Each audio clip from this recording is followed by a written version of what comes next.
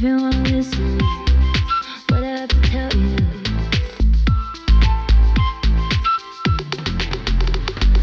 If you wanna listen, what I have to tell you.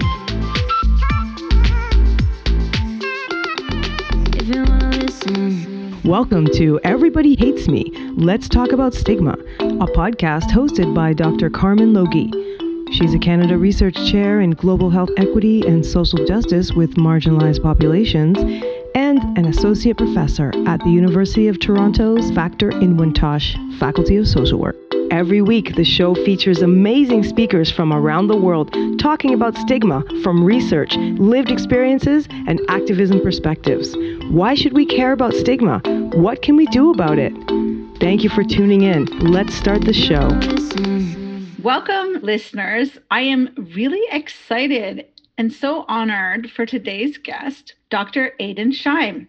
He is an assistant professor at Drexel University, Dornsiff School of Public Health. He's a social epidemiologist interested in understanding and transforming the impacts of social, policy, and healthcare environments on the health of stigmatized populations.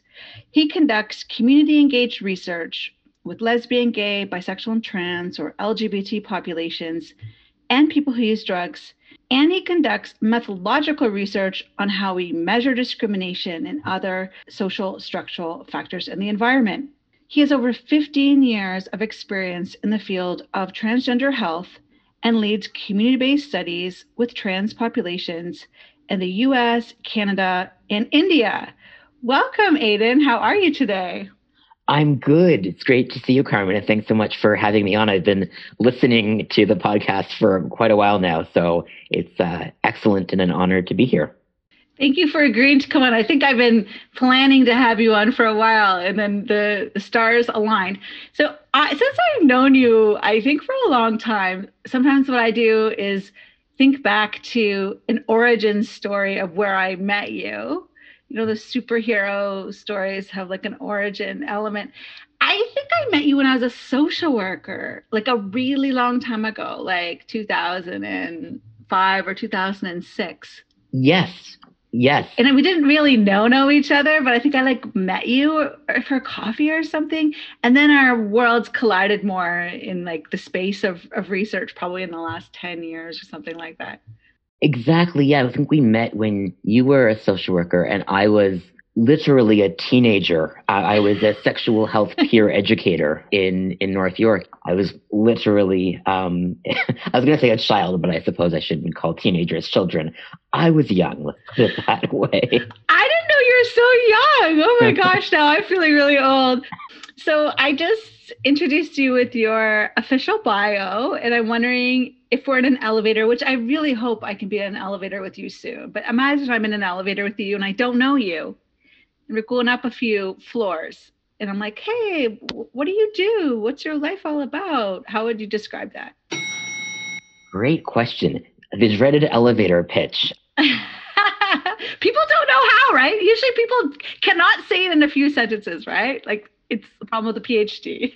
And because I do research in a number of different areas, I know when I was on the job market in academia, I was so stressed out about this. I thought nobody's going to give me a job because I can't sum up my research in 2 sentences. It worked out fine. And I figured out the pitch. So, I mean, broadly, I would say I'm a social epidemiologist. I work with communities impacted by stigma to understand how stigma impacts health and to look for solutions. And particularly, I've historically worked mostly with trans populations and with people who use drugs. And then I also have a bit of a line of sort of more methods-focused research, specifically right now looking at how to measure stigma and discrimination in intersectional ways. Thank you. And for the listeners who might not be in epidemiology, how do you describe to them what is social epidemiology?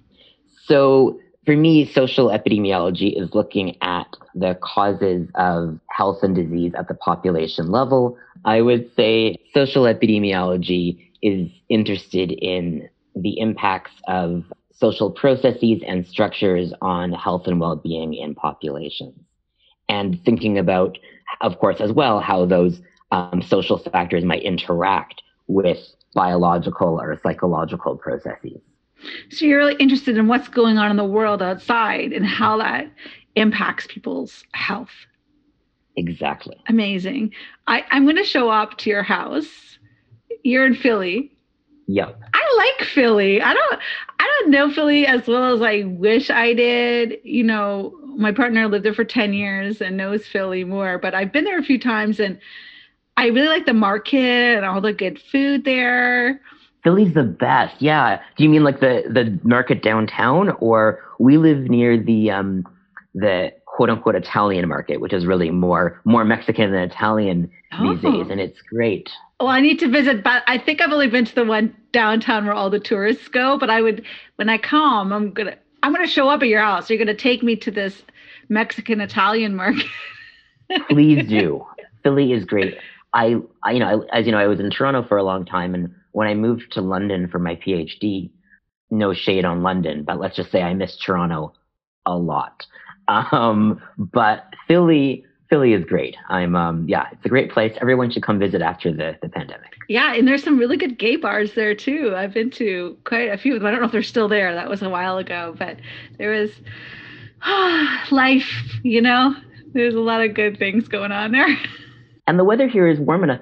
What people have actually been doing, even throughout the winter, is in a socially distant way, having drinks in the alley behind a few of the gay bars. I love it. People, you know, having life happen in the middle of a pandemic in a safe way. It's amazing. So I'm going to show up at your place, which I would actually love to do, and with my time machine. And I'm going to say, Aiden, take me back in this time, and there's space for physically distancing, so we can both be safe in there. Take me back in this time machine to where you started thinking about, I guess, social epidemiology, how our social worlds impact our health. Where would we go in the time machine? And when would we go to? Where would we go? I guess we would go, just to go back, earlier to before a time when I knew what epidemiology was. You know, when you ask people how they became an epidemiologist, absolutely nobody will say, oh, I've wanted to be an epidemiologist since I was a child. I actually wanted to be a lawyer when I was a kid because I did too. I love to argue. Are you a Leo? No, I'm a Capricorn. Okay. All right. Okay, so you wanted to be a lawyer. But then, when I started university, I thought I was going to do my undergrad something legal-related. I was thinking of doing it in criminology. I was really involved in prison justice and prison abolition organizing, and I really wanted to go in that direction. But I also, so I actually left high school when I was 16 and started working. And basically one of my first jobs, I worked at a movie theater for like a few months, but my first real job was actually... Did you eat a lot of popcorn? Oh, once you see the butter bag, you'll never eat it again. But then I got a job at supporting our youth in Toronto and was running programs for trans youth and working in a health context. And about a year or two into my undergrad, I was like, wait a minute, it might make sense for me to bring the work I've already been doing since I was 16 into what I'm doing academically. And I at that point had ended up in the sociology program at U of T in Toronto and started doing some like independent research placements with people in the sociology department who were doing research around health and particularly around HIV and LGBT health. And I was involved at the same time, sort of outside of my official academic work, in some community-based research projects around trans health and HIV prevention. And then, by the time I finished my undergrad, I still wasn't exactly sure what I wanted to do. I knew I wanted to go to grad school. I knew I wanted to do something around social determinants of health, but I wasn't totally sure. I thought I was going to apply to like a social science and health master's program. And then I went to a wedding that my friends organized. My friends who were getting married did a really thorough job of seating arrangements, and they tried to make sure that people that sat together would have shared interests. Oh. And so the story they told me is that they sat me at this table with the queer academics because they thought that I would be hot for this like attractive gentleman academic who was sitting at this table. Those are good friends. Nice friends. Great friends. And they sat another person at this table because they thought that she would get along with the queer academics, who I ended up connecting with her rather than the person I was supposed to be hot for.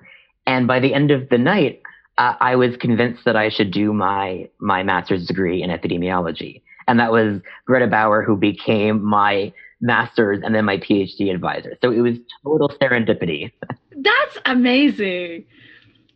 Can I just say, that is amazing. Greta Bauer's work is awesome. And she's awesome. And she actually inspired me to wear Fluvox because I saw her at a Rainbow Health Ontario conference or something at the 519 Community Center. It was an academic event. And she was wearing Fluvox and looked funky. And I was like, and I was a student, a PhD student at the time. And I was like, wow, there's an academic who's got some good style and some great shoes. And I went up to her and she told me about Fluvox. And I was like, the thing I wanted to mention is I also, because I was interested in being a lawyer for a moment, I actually went to U of T to do criminology for my undergrad. But then I started volunteering at the Daily Bread Food Bank. It totally changed my mind. And I also started working at a group home for men living with schizophrenia. And then I ended up doing my undergrad in sociology. Same as you. I had no idea.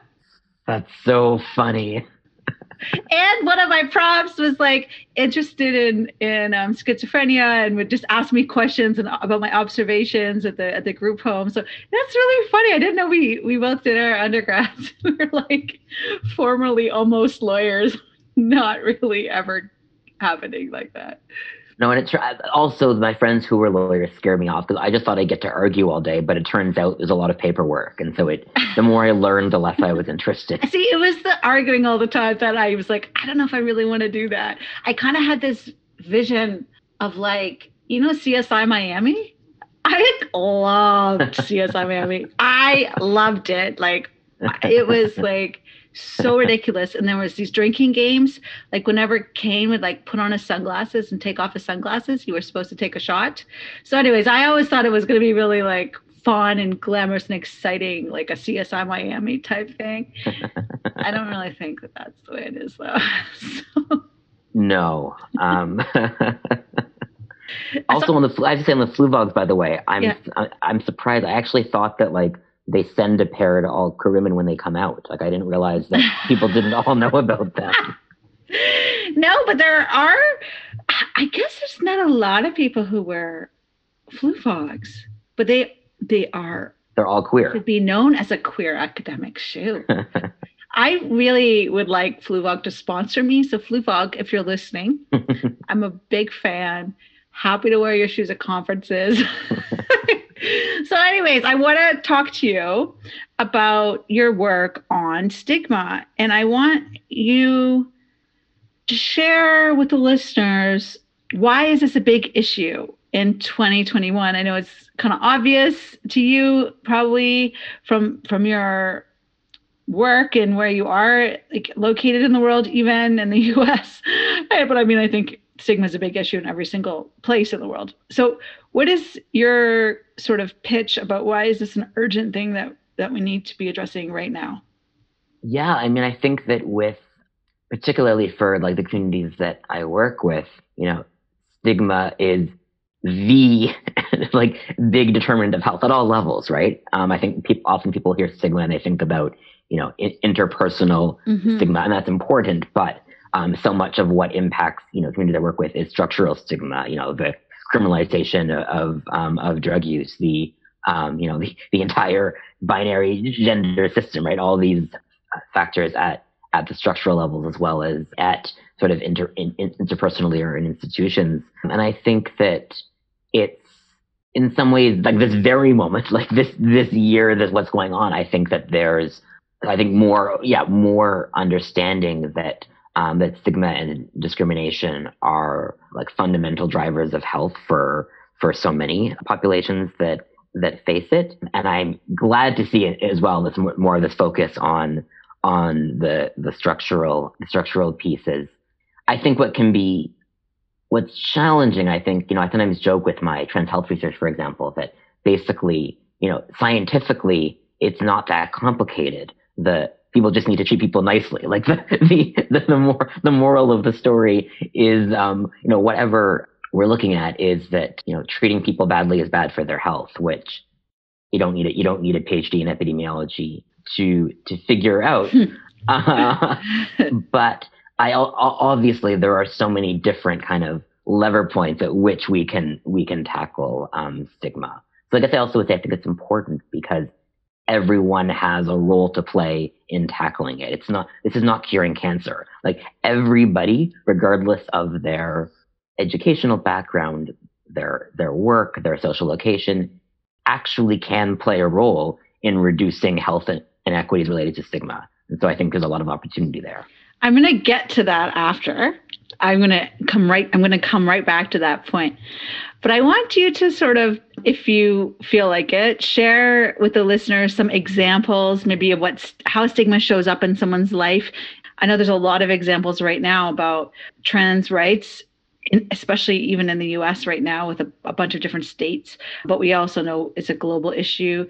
I know there's also examples you could probably share about stigma experienced by people who use drugs, as well as other, of course, anonymized examples, but just so the listener can get a sense of, so what does it mean for a stigma to be a social determinant of health? Like, what does that look like in someone's day-to-day life or in their, month-to-month way of moving through the world? A great question. So, I mean, how to start? I guess I know there's like a million examples, so you don't have to cover all of it. Examples.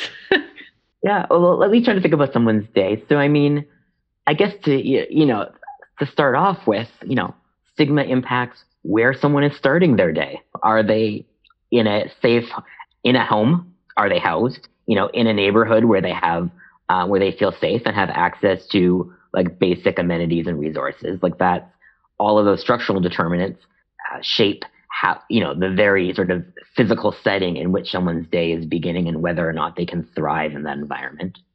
I think, you leave your house if you are lucky to have one and you go outside and I think in the US today, you go outside and you see a newspaper and perhaps the headline of that paper is a debate about your basic humanity, looking what's happening right now around the bills in 30 states. I'm making up that number, but it's a huge number of states that are trying to restrict access to sports for trans children. So this sort of creating a solution in search of a problem in terms of trying to prevent youth from participating in sports that align with their gender, as well as all these bills that are trying to criminalize basic life-saving healthcare for young trans people. So you might see that, or thinking about an example, for people who use drugs, you see headlines all the time that use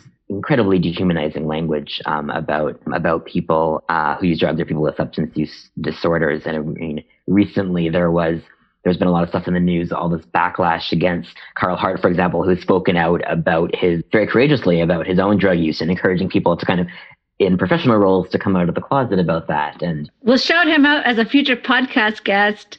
Please come on the podcast.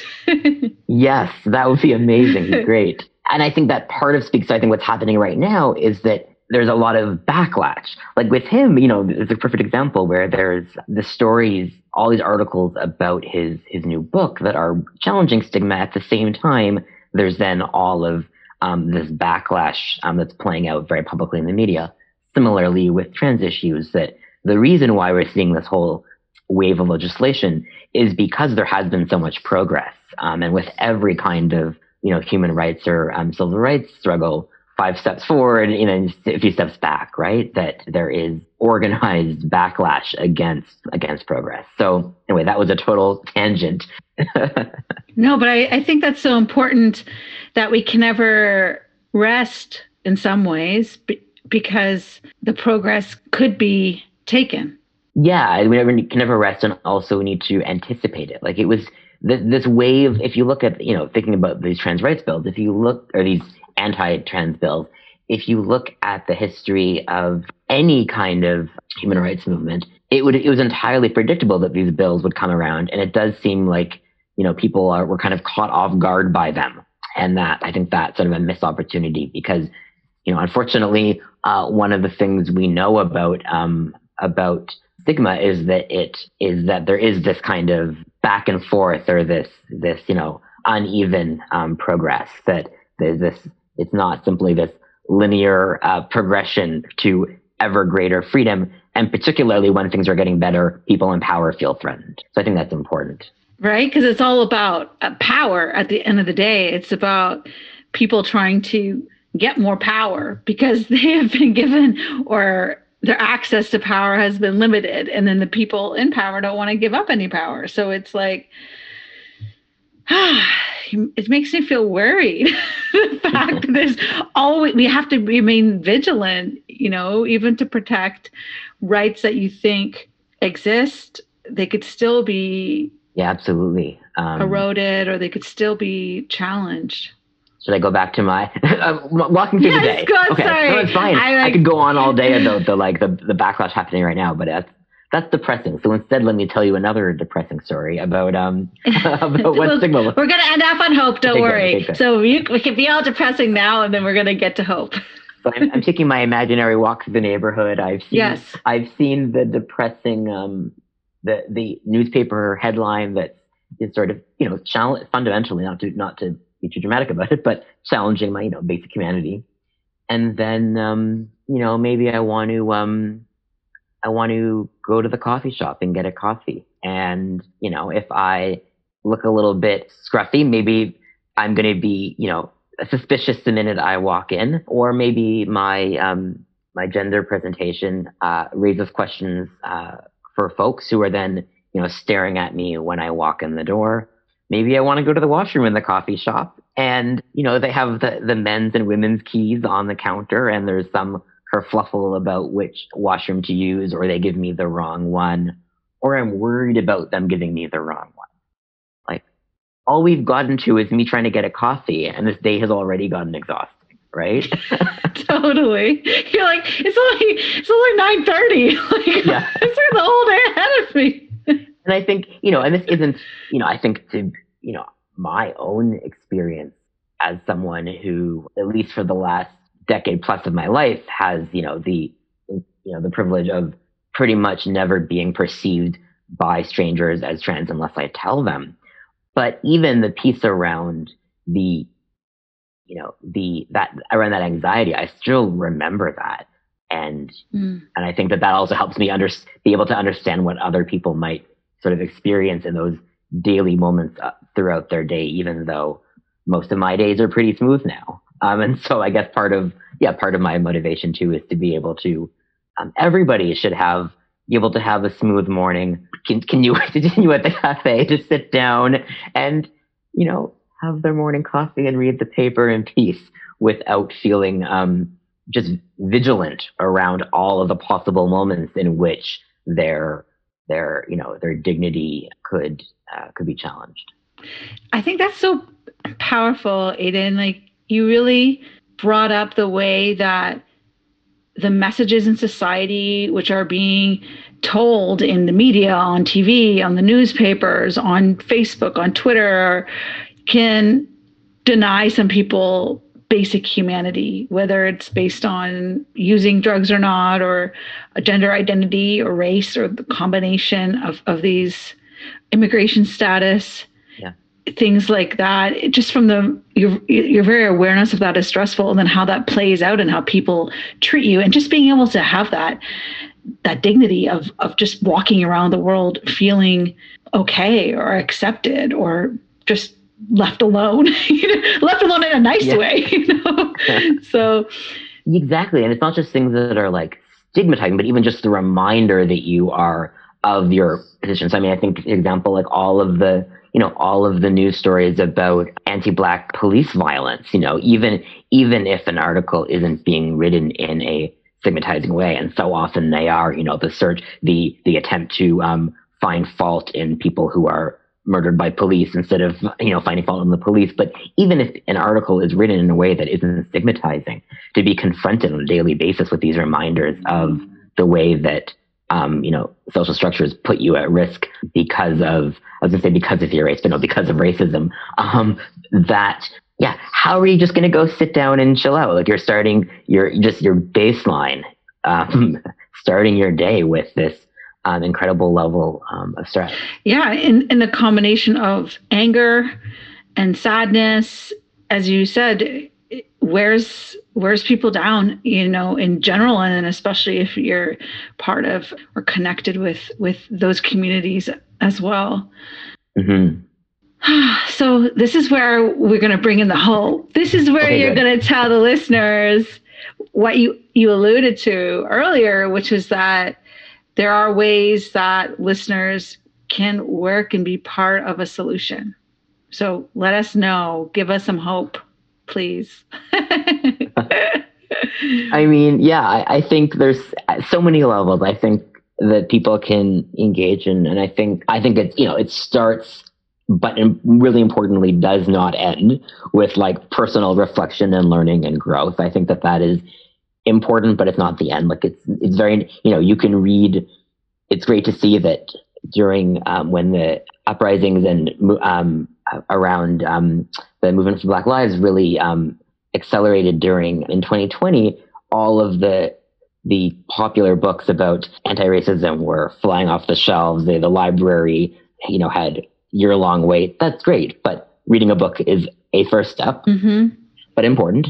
I think beyond doing that and beyond the, again, important step of being conscious of how we treat others interpersonally, because that does matter. I mean, one less person contributing to interpersonal stigma is important, particularly for the people in our lives who are directly impacted by it. But also, I think for people who aren't necessarily in fields where they change policies or whatever, for people to be involved civically and politically in trying to change not just individual interpersonal stigma, but also structural forms of stigma. So getting involved in campaigns around whatever the issue whatever your place to plug in might be, whether it's, campaigns around decriminalization of drug use or sex work, around reducing police budgets or increasing accountability of police to communities.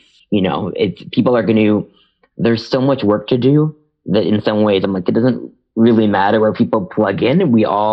Because one person cannot possibly do it all. And so, everything is connected. So if you're getting involved in community organizing, what I was doing during the pandemic personally was getting involved in supporting efforts to increase food security and access to COVID-19 testing for immigrant communities in the neighborhood where I live.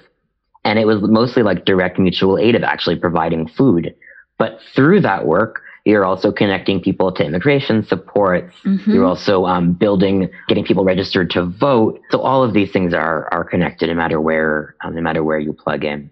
I love that, because you just said a few really important things for the listeners. One of them is that there are practical things we could do, like work at a food bank, figure out who needs food. That's huge. Food is such a major part of survival and well-being and stress. So that is amazing. Second was registering people to vote, increasing people's access to full rights and having voices heard. So I think that's also really important. And the third one is that there's so many causes for social justice. Just pick any, pick one that you feel moved to do. I think that's really inspiring, because it's not like everybody has to do the same thing. There's so many issues around police violence, around racism, around trans rights, around sex worker rights, around people who use drug rights. There's so many things.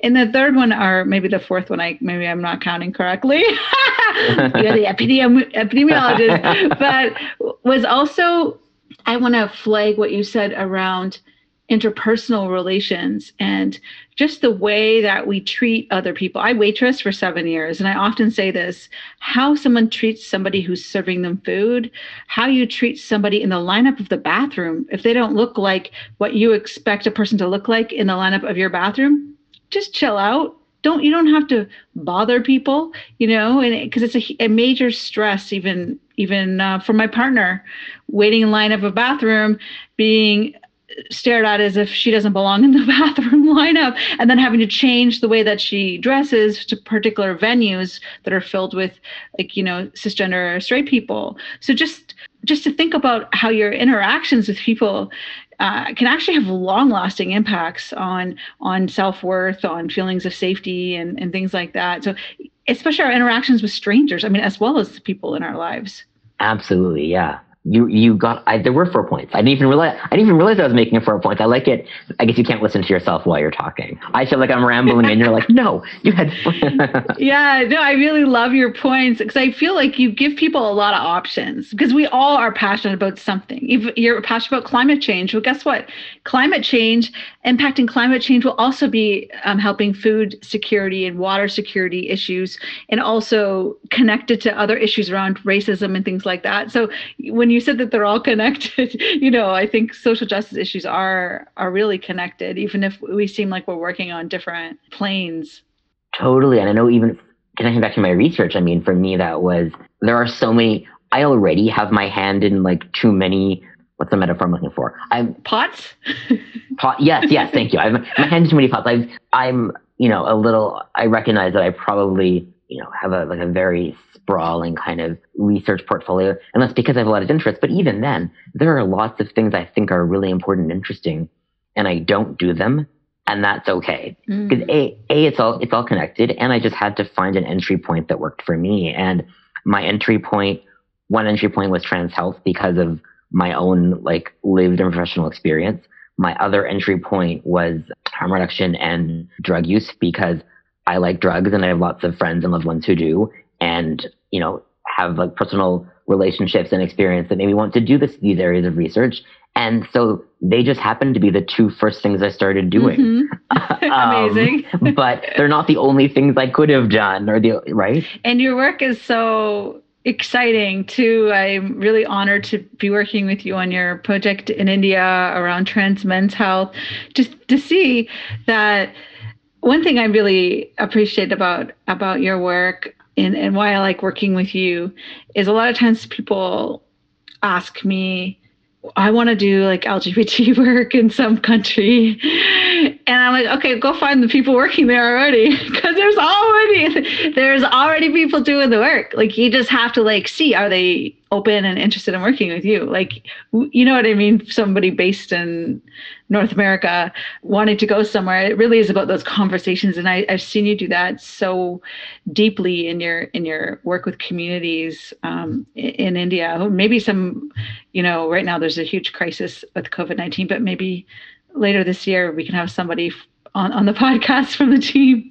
That would be awesome. Yeah, this project has been great. And right now, talking about the link between action and research, I think I feel like with this project right now, the last week I've been, working on the research part, but also just working with community partners on the project to raise funds for emergency support for community members. And I think for the researchers listening, I think it's so important that we don't lose sight of our responsibility also to provide tangible material support to communities. A lot of people talk about research not being extractive and being collaborative and supporting communities. And in these times of crisis, it's more important than ever to make that real.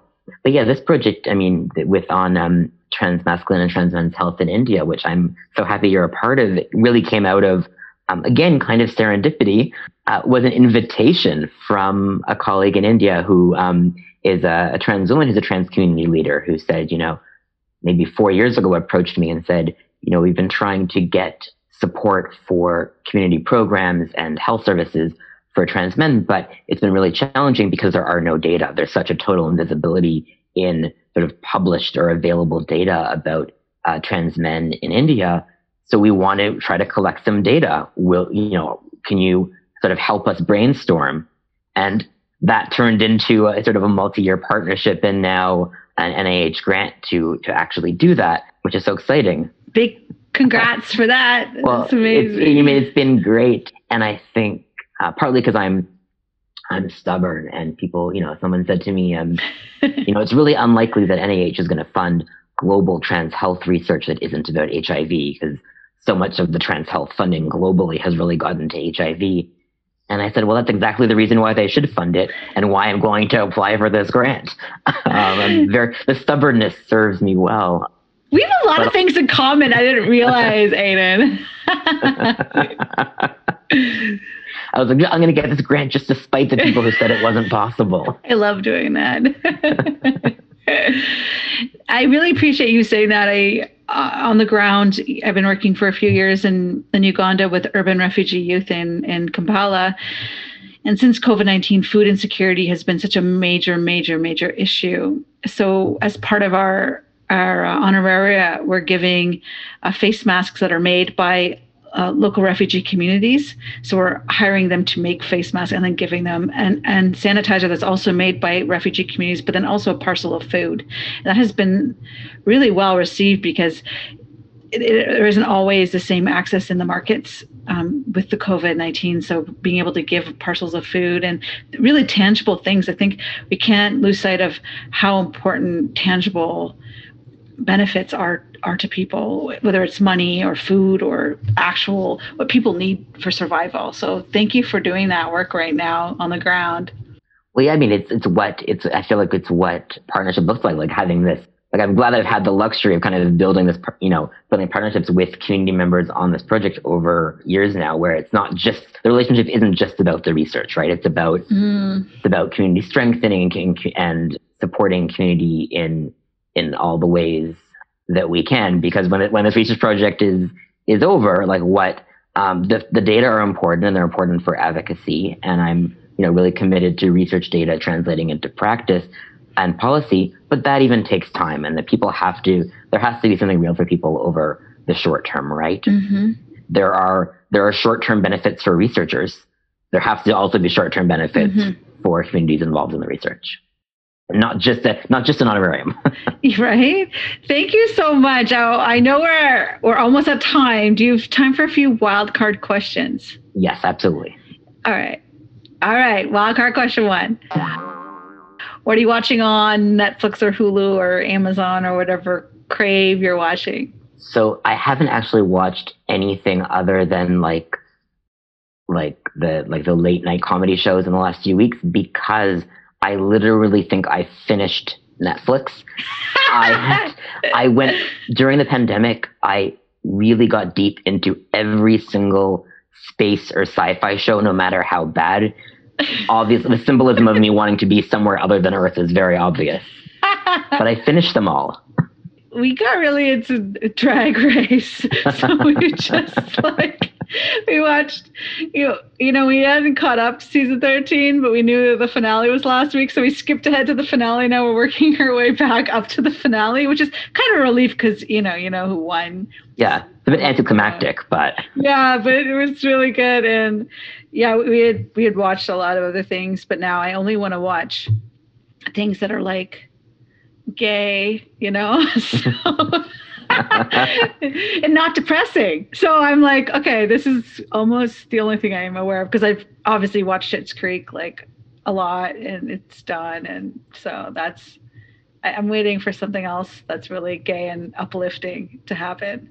So I think I realized that the root, I should be watching things like that, but instead I think the space shows were helping me psychologically, because not only were we not on Earth, but inevitably the situation in space is worse than anything that could be on Earth. Right? Like, at one point my partner came in and he was like, why are you watching people getting sucked out of airlocks and exploding into a million pieces? And I was like, well, I have this deep desire to go to space and escape this planet, but this show is helping me to realize it would be worse. That is awesome, because every time you see those space shows, like Alien, there's like weird aliens, yeah, or like life forms growing, whatever those Matt Damon and on Mars, or some weird thing is left somewhere and it grows into something that's going to attack you or something. So I like your strategy there. So, okay, second wild card.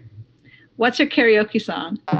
Oh, I am a horrible, really bad singer like that. Okay, what's your song to get down and dance to? Like if it comes on, you're like, okay, or give me your karaoke. It's not, I'm gonna tell you the last song I did karaoke to, because I do karaoke so infrequently that I remember. I think the last song was definitely Milkshake. Awesome.